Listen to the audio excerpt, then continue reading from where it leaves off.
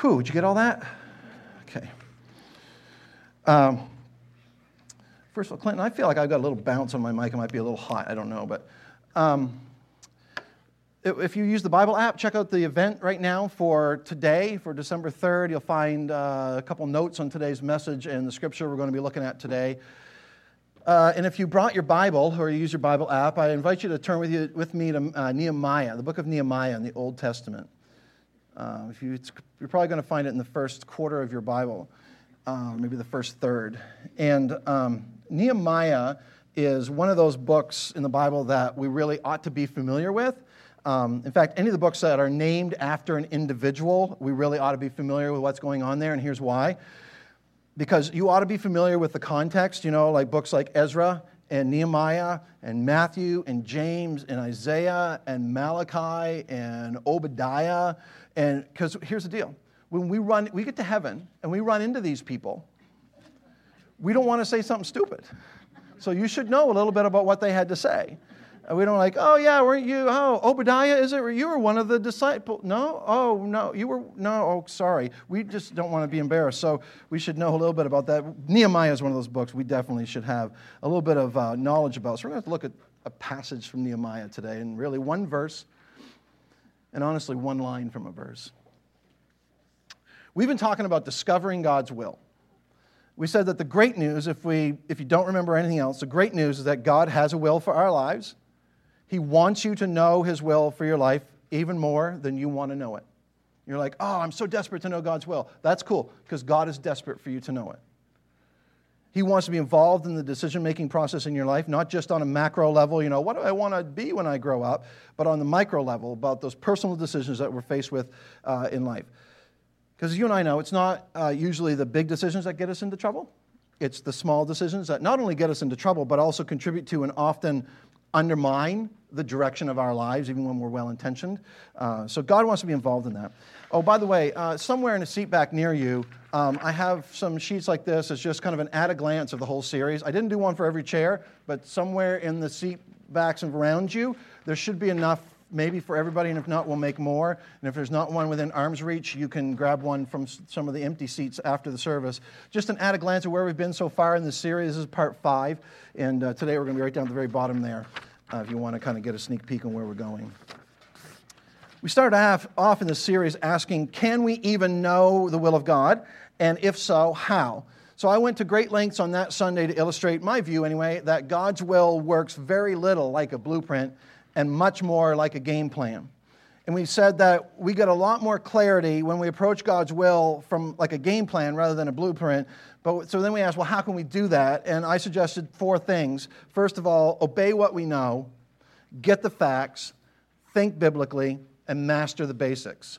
I think if we can kind of get our heads around those 4 things, we'll have a better view of what it is, that game plan that God has for us. Then in part 2, we said that generally the will of God can be found within 3 contexts. Remember this? We talked about the providential will of God, things that God's just going to do anyway.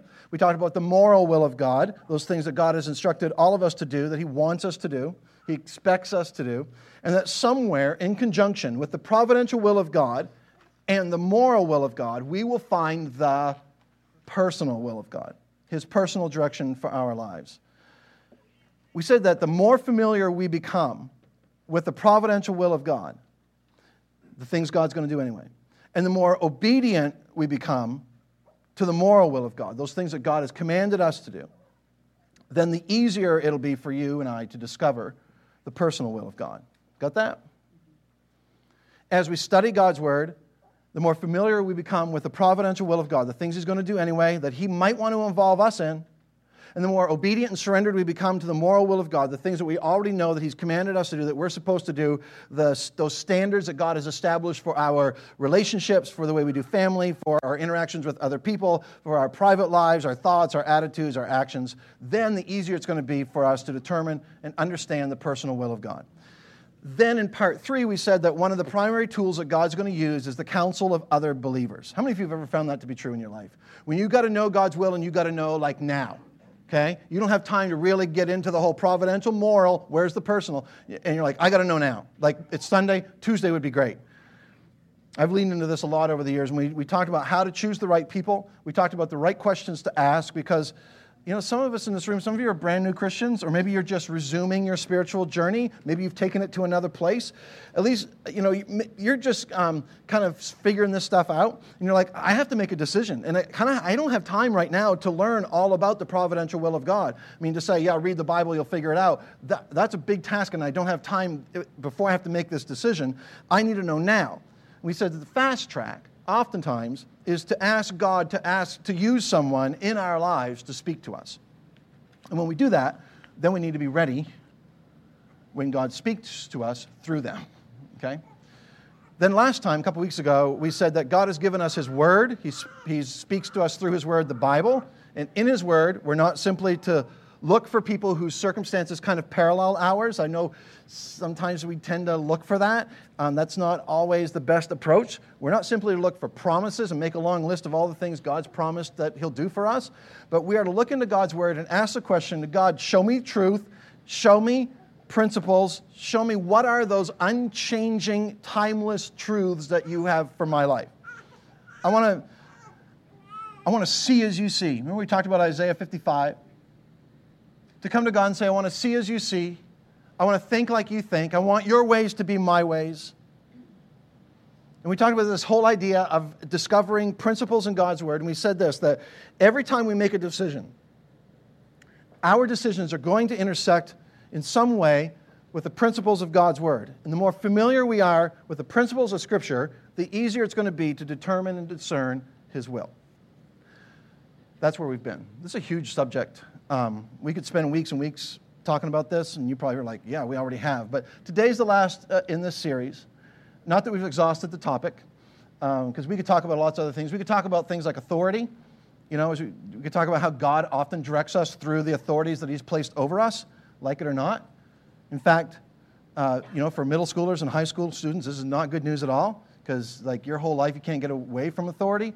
But the fact is, God's going to use the authorities in our lives, whether it's our teachers or our parents or our employers or our government or our church leadership. God speaks to us through authority. There's a whole idea of giftedness, that God has given each of us as believers a spiritual gift, and He often guides us through the way that He's gifted us. There's the issue of wisdom. One of the best questions we could ever ask in terms of determining God's will is, what's the wise thing for me to do? God's called us to walk wisely, and I love Andy Stanley's teaching on this, where he says, ask, what is the wise thing for me to do? In light of my past experience, in light of my present circumstance, in light of my future hopes and dreams, what's the wise thing for me to do? You want to talk about promises of Scripture? In James it says that when you ask God for wisdom, He gives it to you generously. And so perhaps we could talk about the prayer for wisdom. There are all kinds of subjects we could tackle this morning as we wrap up this series on discovering God's will. But there's another facet of discovering God's will that is often overlooked, and it's a little bit difficult to explain. It's really intriguing to me. And for me, it's very central. And for those of us who've been Christians for many, many years, we would all agree that this is something that God uses over and over and over. So I want to sort of venture out a little bit today and talk about something that on the surface may not seem very appropriate in a discussion about determining God's will, or maybe on the other side of the discussion, you'll see that it's very, very relevant to this subject. So I want to talk for just a few minutes on the subject of vision. Vision. One of the primary ways that God will guide you and direct you in your life is by giving you a big picture vision for your life. You're like, that's great. I'm still waiting for that. I'm 58 years old, still waiting for that vision. A vision is basically just keep your mind open, and maybe we'll all kind of land at the same place. A vision is basically the destination. It's where you want to end up in life. And when I talk about vision this morning, I'm not talking about, a particular specific vision. I'm talking about a multifaceted vision that God has for your life. A picture of what could be and what should be. That's how I define vision. What could be and what should be. God has a picture of what He wants to see happen in your marriage. He has a picture of what He wants to see happen in your family. He has a picture of what He wants to see happen for you professionally, in your finances, with your relationships, in your friendships, wherever it might be. That somewhere out there, is an image of what could be and should be for your life. That's what vision is. An image of what could be, fueled by the conviction that this is something that should be. That's what vision is. And what I want to encourage you to do today is to start thinking in terms of, Lord, what is the big picture for me? What's the big picture from my marriage? God, what do you see down the road in terms of my relationship with my children? Give me a clear vision of what you want to see from me professionally. Give me a vision of where you want me to be financially. Give me a vision of where you want me to be in ministry and serving in the local church. And as you begin to ask these questions and you begin to draw on the resources you already have and the counsel, the counsel of others, the principles of God's Word, you begin to bring into focus a picture of what could be and what you believe should be in areas of your life. Here's what happens. As the vision gets clearer, the options get fewer and the decisions get easier. That's just how it works. The options get fewer and the decisions get easier. A vision is sort of like a cover on a puzzle box. As many of you know, my mom is an avid jigsaw puzzle person. Anybody else like jigsaw puzzles? Because we have a support group for that, just saying. Okay. Got a few people. For years, I've watched her dump out thousands of puzzle pieces, because if it doesn't have like 9 million pieces, she's not even going to bother with it. So she dumps out these puzzle pieces, and then I come back a little while later, and she's got the border done. And I just, mostly just keep on walking, and usually make a smart comment and keep walking. But it's just too complicated for me. I don't think that way. But even as I walk by and look at all these pieces, I can at least generally, tell where these pieces need to go, because I can see the box cover, which in Mom's case is usually on the floor somewhere under the table somewhere, because she doesn't need that. She doesn't use that. That's cheating to her. And that's just out of sight. But somewhere over here is the picture of what this puzzle's supposed to look like. And that picture is to the puzzle what vision is to my life. A vision is the big picture. It's a destination. It's where things are going to end up. And as you and I develop a clearer picture in the different areas of our lives, it makes putting the pieces together much, much easier. So to the novice, at least, if you don't have the box cover for your puzzle, it's pretty much useless for the novice, for the beginner. But if you have the cover with enough time and enough patience, you can put things together. What happens oftentimes in our lives is that we charge out into life without a clear picture of where we want to end up in the critical areas of our lives. And we find ourselves having to make decisions with very little context. So what we're going to see today from God's Word, and what I've discovered is that as the providential will of God and the moral will of God provide some guardrails, and the counsel of other believers and the principles of God's Word intersect with our decisions and keep us focused as we begin to develop a clear vision of what God wants to happen in your future, as what could be and what should be comes into focus, it even more tightly defines the parameters of decision making. And the clearer the vision, the fewer the options, the easier the decision. Maybe you know people, or you have family members who are single adults, and they're into the dating thing, and you know that down the road they'd like to be married. Maybe you know somebody like that, and they don't see 15 more years of dating. That's not cool, because they'd like to be married someday. And if they were talking to me, here's what I would say. What does that look like for you? What's the preferred picture? What does marriage look like to you? What does the road to marriage look like to you? Describe for me the marriage relationship in your future. And the answers to those questions determine what could be and what should be in that person's life. He or she needs to move past simply, I want to be married, and begin to think in terms of what does marriage look like? Because if I'm going to be married someday, what could it be and what should it be? Those are the questions that need to be asked. And if we don't move beyond, I want to be married someday, chances are someday they'll be married, but it won't be what they want. So we need a real clear vision. Here's what happens. As a single, and if you're a single adult, I don't mean to pick on you, but it's just an easy example for me. As a single adult begins to define this, as he or she begins to describe this to other people and bring it into a clearer and clearer vision, then it automatically eliminates a lot of potential people. By eliminate, I don't mean that in the mob sense of the word. I just mean not an option for you, okay? Just need to make that clear. And a lot of potential relationships are no longer potential because that is going to lead you in a completely different direction. And as you interact with single adults and when you find, or maybe you're there and you find yourself having this conversation, well, I think he might be the one, she might be, I think she's the one. Before you talk about that, talk about what could be and what should be. Because the clearer the vision is, the easier it is to evaluate the options. And so many times when single adults honestly answer this question, they look at the person they're dating, they realize, not really an option. This person's not the option for me. I think I love him. I think I enjoy being with her. But in terms of what could be and should be for my life, not the option I thought it was going to be. Another scenario, and I'll move on, it's because it's uncomfortable. Man or woman decides to get their lives together financially. They begin, I don't know if you've ever been there. You ever like, okay, this is it. This is the year. We're going to get this financial thing straightened out. Yes, this is our New Year's resolution. And they begin to look at their income. And they look again to make sure they didn't miss something. And they look at their debt structure and they're like, how could this be? And they look at their spending habits and they look at what God says about stewardship and they begin to ask the questions, what could be and what should be for us financially? What could be and should be in terms of how we save, how we spend, how we give? And the clearer their financial vision comes into focus, the fewer options they need to consider. And eventually, they begin changing their spending habits, and now they're able to discern easily what God's will is when it comes time to make a decision about their finances. Why? Because there's a picture. There's a clear picture of a preferred future, and they know what their destination is. Same thing applies with raising our kids. Same thing applies with our marriages. Same thing applies with our career choices. Same thing applies with our educational choices. Same thing applies with our service in the church and in the community.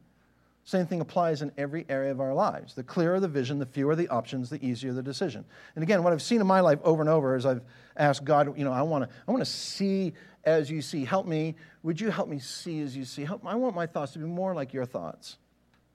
I want a biblical view of marriage. I want a biblical view of family. I want a biblical view of finances. I want a biblical view of priorities. I want a biblical view of ministry. I want to look at the future and have a clear picture that reflects what you see for my life. And I've begun to look at things from that perspective. And when I started to do that, decision-making got so much easier, and it's just so much easier to discern God's will. The truth is, everybody in this room has some general idea of where you want to end up in life in a particular area of your life.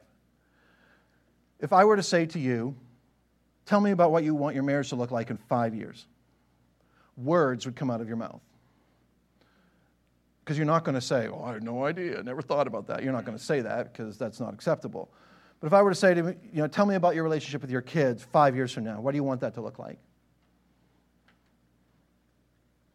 You'd say, something. You'd say something because you have a general idea. What about financially or professionally and in your service in the church and in the community and every area of your life? You have some general idea, but the problem is this. As long as it's general, it's not helpful. As long as it's general, it's not helpful in terms of making decisions. Because the clearer and more defined the vision is, that's when the options get fewer and the decision-making gets easier. To be single today and to look into the future and say, well, what my vision is, my vision is to be married.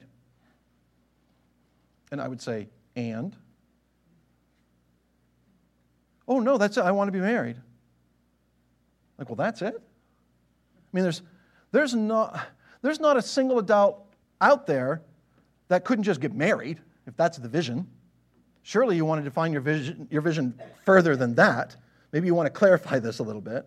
Or this one, someday I want to have children. That's it? Oh yeah, that's it. I want to have children. What's stopping you? I mean, you can have children. If that's your vision, that's all there is to it, but perhaps you ought to refine that a little.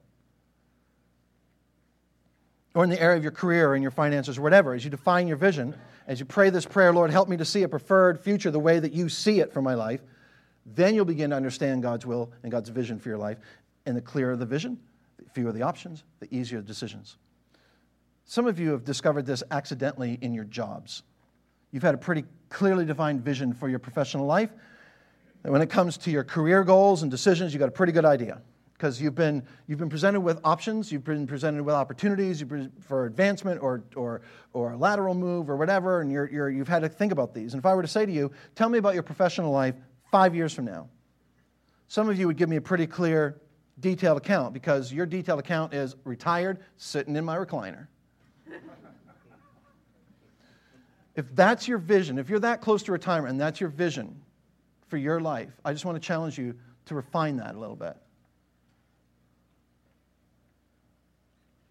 Because if you think somehow at that point, then God's vision for my life is complete. He's done with me. I'll just sit here and vegetate. Ask God for a little clearer vision. Some of you can give me a pretty clear, detailed account where you want to be in your career, and you are working it. You're doing all the things you got to do. You're positioning yourself for advancement. That's cool. But on the other side of it, maybe we talk about your personal life. There's no plan in place. There's no picture. You could give me paragraphs of where you see yourself in your career in 5 years, or let's say 10 years if you want to dare. But when it comes to personal, like, well, I'm married and, I have kids, and since I'm married, boy, I hope it's a good one. I hope we get to those big anniversaries, go on a cruise or something. Since I have kids, I hope they turn out okay. Hope they're safe. That's pretty much it. So in other words, you look into your future and you're married and you have kids. But when it comes to your professional life, you got this detailed plan. It's a master plan. You got it all, and you're working it. And you're making headway, and you're making progress in your career. But meanwhile, maybe there are all sorts of problems at home. Your marriage isn't really that strong. Your kids are kind of disconnected and drifting. And part of the reason is you've never sat down on purpose and asked, what do I want this area of my life to look like in 5 years' time? Where do I want my relationship with my kids, my grown children to be? What do I want that to look like when they're adults? What do I want that to be when they're adults, and how are we going to relate to each other as adults? Because it's only in the areas of our lives where we have some semblance of a clear picture that the options prioritize themselves and the decision-making gets easier. And as a Christian, as we allow the Holy Spirit to have some input into this picture, it makes discerning His will so much easier, much less a mystery. The thing that's incredible about this is that you don't have to be a Bible scholar.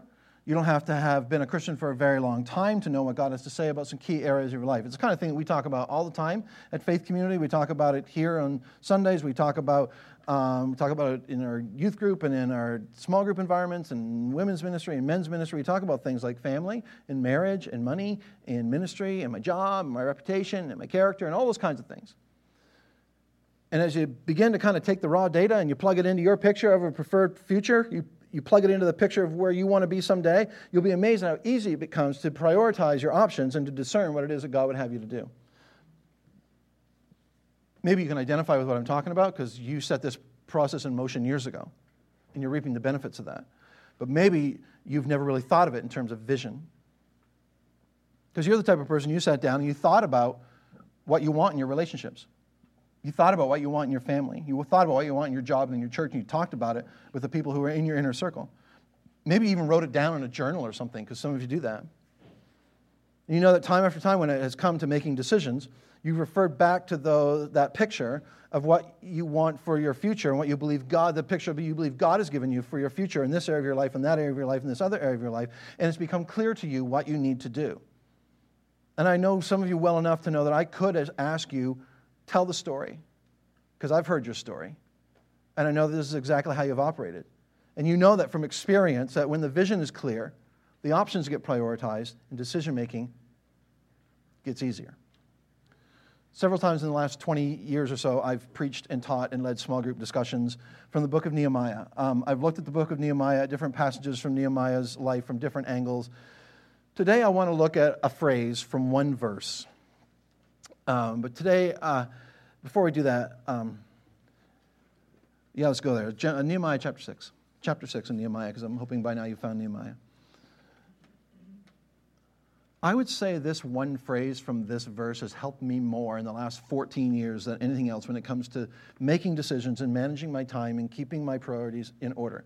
And I say 14 years because I remember the context of the conversations that I had with Alethea and where we said this is how we need to operate. And it's really become a standard for decision-making for us and for me. and it has to do with God's vision for my life and decision-making. I'm hoping that we're all in Nehemiah chapter 6. I want to read a few verses, but before I do, I want to give you a little context. Nehemiah, he was a cupbearer to a king whose predecessors had destroyed Israel. Okay? God judged Israel. You disobeyed me, judgment's coming. Judgment came, sent them off into captivity, scattered them all over the world. And then God says, after 70 years, he says, I'm going to, bit by bit, I'm going to bring you back to the land. And so after 70 years, some of the Jews began to make their way back to what was left of Israel, and more specifically Jerusalem. And a group came, and they rebuilt the temple. And a group came and reestablished the economy there. But meanwhile, Nehemiah, who was a Jew, remained a prisoner, a slave of the king whose predecessors had done all of this damage in Israel. And he was about 800 miles away, and he hears that the walls around Jerusalem are broken down. Got the picture? And he gets a burden. Now, just so we're clear on this, visions begin as a burden. That's where vision comes from. It begins as a burden. It begins as a concern. Something needs to be done here. We need to pay attention to this. Maybe something needs to change. This thing is important enough that we ought to do something.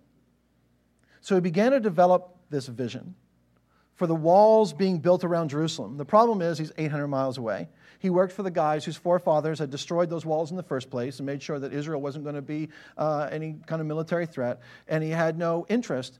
This guy had no interest in these walls being rebuilt. The king didn't. The book of Nehemiah is an incredible study of leadership, an incredible study of vision, and you really need to take the time to read the story for yourself. I encourage you to read the book of Nehemiah and then read Andy Stanley's book called Visioneering, which is really all about the leadership of Nehemiah. Nehemiah gets the opportunity to go back to Jerusalem to rebuild these walls. This is all happening about 444 BC, okay? So he gets there. I'm skipping over a lot of really good details, but he gets there. He assembles the people. There are all kinds of problems. There's dissension within. There are threats from outside. It's not really working. But for about 2 months, he works diligently to rebuild these walls. And while he's doing this, there are other leaders in the same area of the world who are threatened now by the fact that these walls are being rebuilt and before their very eyes. They're coming back. Because they've established themselves as a military force and as a political force in this region. The last thing they want to see happen is for Jerusalem and for Israel to once again become a force to be reckoned with in that part of the world. So they threaten physical assault. They come up with a plan. They're going to take Nehemiah out. And in the meantime, they're trying to ruin his reputation. And consequently trying to distract him from the work on the wall. And finally they come to the conclusion that there's no way to stop the wall. So in Nehemiah chapter 6, we take a look at their last-ditch effort to stop the work on the wall. So Nehemiah chapter 6, took us a while to get there, verse 1. When it was reported to Sanballat, Tobiah, to Geshem the Arab, and to the rest of our enemies that I had rebuilt the wall, this is Nehemiah speaking, and that no breach remained in it, although at time I had not set up the doors and the gates. Then Sanballat and Geshem sent a message to me saying, come, let us meet together at Kepharim in the plain of Ono. So here's what happens. They realize we can't stop the wall. It's going up in like record time. In like 52 days, they rebuilt this wall. We can't stop this. So they threaten. We've threatened military action. We've told them that. We've sent the message that we're gonna act here. We've done everything we can. It looks like they're going to finish the wall anyway. The best we can do at this point is take out the leader. Maybe the job will remain unfinished. So they send Nehemiah this message. Nehemiah, we would like to meet with you. Would you meet us on the plain of Ono, which is about 20 miles north of Jerusalem? It's like, look, we're going to be neighbors. We've had our problems. We want to reconcile all that. Let's sit down and work out some sort of treaty or an agreement between our peoples. The truth was, they had no intention of any kind of treaty or anything like that or doing anything. What they wanted to do something to Nehemiah. That was their intention. Here's what happens. End of verse 2. Nehemiah says, but they were planning to harm me. So I sent messengers to them and saying, I'm doing a great work, and I cannot come down. Why should the work stop while I leave it and come down to you? Picture this. Here's Nehemiah up on some ancient scaffolding up on the wall. The messenger comes to him and he's like, this message is urgent. And he's shaking the ladder. He's like, Nehemiah, you got a letter from Sanballat. He wants you to come and meet with him on the plain of Ono. And Nehemiah, from his place on the wall, shouts down to this messenger. He says, tell him I am doing a great work here. I cannot come down. They send the messenger back. Nehemiah, we got another letter from Sanballat, and he really wants you to come and meet with him on the plain of Ono. And again, Nehemiah's response, I'm doing a great work, and I cannot come down. 5 times they sent this urgent message to him. 5 times his response was, I am doing a great work, and I cannot come down. The significance of that phrase within this context is this. Nehemiah clearly knew what God had called him to do. In his case, to rebuild the wall. And anything that contributed to rebuilding the wall was a yes. Anything that would distract him from rebuilding the wall got a no.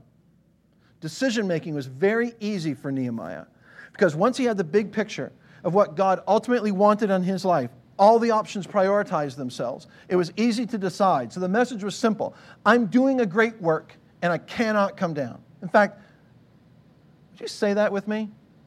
If you feel like you're being manipulated, no big deal, but everybody do it. Okay. Say it with me. I am doing a great work, and I cannot come down. Thanks.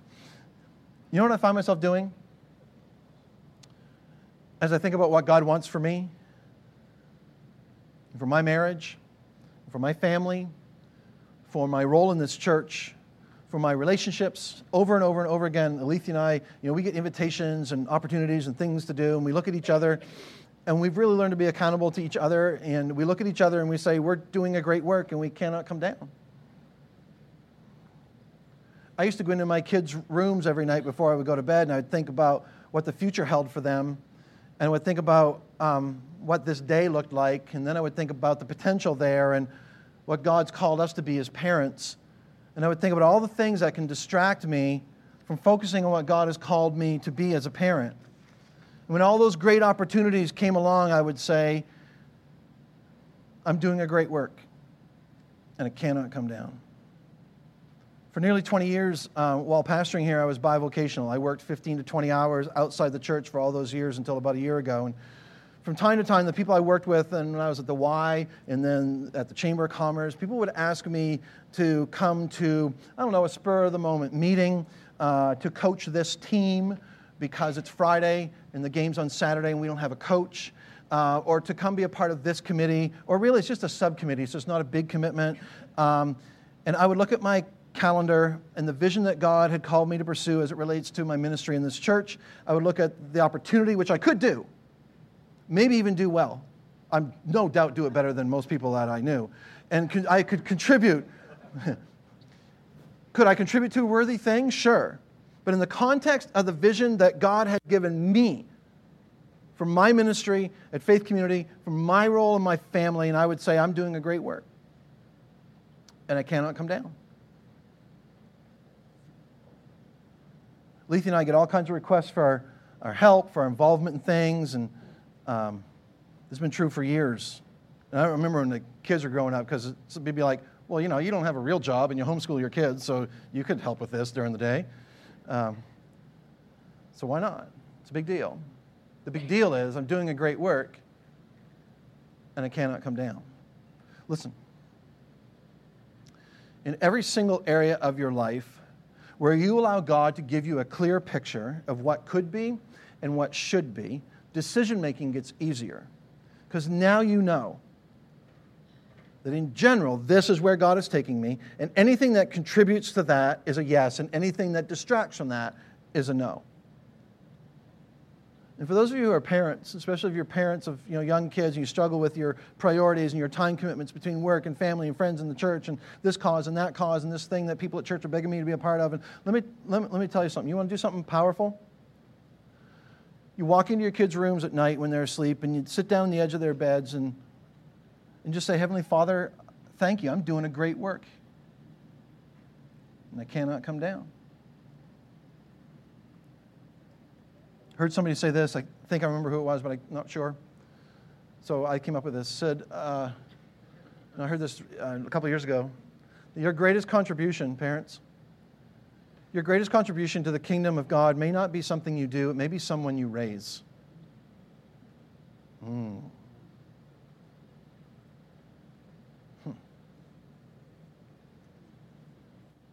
That may be the most significant thing you hear today. That your greatest contribution to the kingdom of God may not be something you do, it may be someone you raise.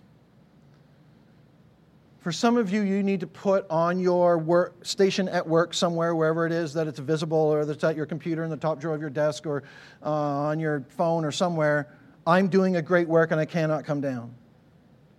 Some of you, God has positioned to do great things for His kingdom financially. And for you in the future, you see a time when you'll be able to invest more of your resources and more of your energy and more of your time in the kingdom of God. Yet at the same time, there are people bombarding you with, investment opportunities or business opportunities or worthwhile causes to contribute to. There are all kinds of distractions. And yet you know in your heart that God has positioned me to do something unique because of what He's blessed me with. And you got to remember, I'm doing a great work here and I cannot come down. We've seen God do some incredibly unexpected things at Faith Community over these last 20 years, what I call the first 20 years. And we want that to continue. We believe that we're just getting started. And what we're doing, what we have to offer to our community and to your family and to your friends and to your unbelieving coworkers and family members, the people you care about, it's a worthwhile thing. It's a great work. And maybe you need to be reminded, if this financial thing is your thing that God's called you to, that you need to be reminded we don't have an umbrella organization somewhere that just underwrites everything financially. All the income that takes care of salaries and the mortgage and the lights and the heat that's working today and programming expenses and equipment and all that, look around the room. All that revenue comes from right here, from this group of believers. So maybe you need to get in the game. Maybe you need to get up on a wall with Nehemiah and get involved financially in this great work. And when you do, and you find yourself saying to all these distractions, I'm doing a great work and I can't come down. This thing that I'm investing in brings eternal rewards. This is a big picture thing for me. This offer you're making me is great. Yes, I can see the potential there, but it's good for some people, but it's not the thing that God's called me to do. This is my priority. Some of the single adults and teenagers in our church, you got standards that you've set for the kinds of relationships that you want to have when you think about your future husband or your future wife.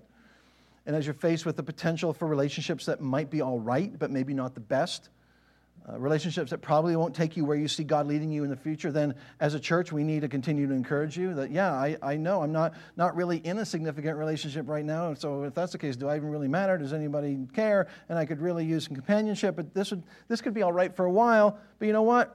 I'm doing a great work, and I can't come down. Some of you are brand new Christians, and you're reading your Bible, and you're asking questions, and you're growing like crazy, and you've got a picture for the first time in your life where you're renewing your mind, and you're thinking about the right things, and you're developing the right kind of friendships, and yet there are all these opportunities. You just need to say, I'm doing a great work, and I cannot come down. And that decision comes more easily because as the vision gets clearer, the options get fewer, and the decisions get easier. We all know people. Maybe you've been there yourself. But we all know people who've had opportunities. Let's just use this as an example to, say, move out of the area. Okay? Maybe to move to the southern part of the state or to move out of the state altogether to pursue an opportunity. And I've known people, friends of mine, as they focused in on what God wanted to do in their marriages and in their families and in their ministries, and it became very clear to them that they were to move. Knowing that it would mean a loss, but it would also mean new friends, new schools, new church, new opportunities, and all that. But as they examined the vision that God had given them for their lives, it was easy to make that decision. The answer was yes. As they thought about what could be and should be, it was clear to them that they were to move on. I've had other friends faced with the same opportunities as they focused in on what God wanted to do in their marriages and in their families and in this church and in their ministry. It became clear to them that they were to stay. Knowing that it means staying in the same job with no immediate prospects for promotion or advancement. But if they examined the vision that God had clearly given them, as they did that, it was easy to make this decision. That the answer was no, we are to stay. This is one of the ways that God guides and directs. Because it's rarely a voice in the night. Be skeptical of the voice in the night. It's not an impression. It's not a strong impression. It's bigger than that. It's asking the question, Heavenly Father, what could be and what should be here. What could be and should be here in this area of my life? What could be and should be in this area of my life? Fine-tune my thinking to see my future the way you see it. And then help me to evaluate everything that comes along accordingly. As you think about what God has for you in the future, as you sit down and talk with God and say, God, give me a picture of what family could be, what it should be. Give me a picture of what my finances should be. Give me a picture of what my service in the church and in my community should be. Give me a picture of what my time commitments should be. Give me a picture of what my spiritual life should be. And as you begin to catch a glimpse of what could be and what should be in your life, decision-making gets easier and God's will becomes clearer. Then it's a matter of saying, good idea, great opportunity, worthwhile deal, sure. And it's important. But I'm doing a great work, and it cannot come down. Here's what I want you to do. 3 quick points of application, and then I'm done. Number 1, would you be willing to at least begin praying that God would give you a vision for your life in the key areas of your life? Just ask God for a vision. Ask for clarity. Ask for that to come into focus. Say, God, help me. I want to see my finances the way you'd like for them to be. Give me a picture of what you'd like my marriage and my relationship with my kids to be. Give me a picture of what you'd like my involvement in the church to be. Just begin developing a picture of like the cover of the puzzle box so that you'll know how to put the pieces together and which pieces fit where. So begin praying that God would give you a vision for your life. And then number 2, and this is the part most of us won't do, would you write it down? Would you just spend some time, and I don't mean you have to, have journals and pages and subpoints and a business plan and a PowerPoint for your relational and spiritual life. It can be simple as a sentence or a bullet list or a paragraph that says, here's the bullseye on the target. Here's the bullseye on the target financially. Here's a bullseye on the target relationally. Here's a bullseye on the target spiritually. Here's a bullseye on the target for me physically in the areas of my health. Here's what I want to see happen because God has clarified this for me. And start to write it down. And over time, in the years to come, it will change. God will shape it and form it. But if you don't have anything out there that you're moving toward, you lose a critical context for decision making and for discerning God's personal will for your life. And the third thing is act accordingly. That is, you begin making decisions based on what could be and should be in your future. And anything that moves you towards that thing that God has called you to be and to do, gets a yes. And anything that moves you away or distracts you from what God has called you to do and to be is a no. And you'll begin to think and respond this way. Finding God's will become so much easier because the clearer His vision for your life, the fewer the options, the easier the decision-making process. I'm going to invite the band to come to the stage. We're going to sing a song here in just a second. You know something? To a great extent, this is why we are the church that we are today, because this is how we try to operate. God gave us a vision. There are a lot of things that we don't do here. There are a lot of things that aren't real important to us here that maybe other churches do. That's fine. If that's the thing God's called them to do, they should pursue that wholeheartedly. But there are also things that we're going to do till Jesus comes or until He radically changes the picture. And at Faith Community with our elders and our leadership team, decision-making is a pretty simple process because the vision's clear. And I'm grateful for that. But I hope it isn't just a corporate thing. I hope that for each of us personally, in our families and in our marriages and in our personal lives, that we'd have the courage to begin to say, God, help me to see these critical areas of my life the way that you see them. So I just want to challenge you to take the time to sit down this week. I challenge you to do it today. It'd be even better. Because the longer you wait, the less likely you are to actually do this. Or maybe, your spouse or your significant other or other members of your family aren't in the room and you need to sit down and make sure they get to hear the message, and then you're going to have a plan. We're going to listen to this, and then we're going to sit down and talk about this. Take the time to sit down, write a sentence for each of the major areas of your life, relationally, spiritually, financially. You begin making decisions accordingly. I think you'll be amazed at how much easier it becomes to discern God's will for your life. Let's stand together. I'm going to lead us in a prayer.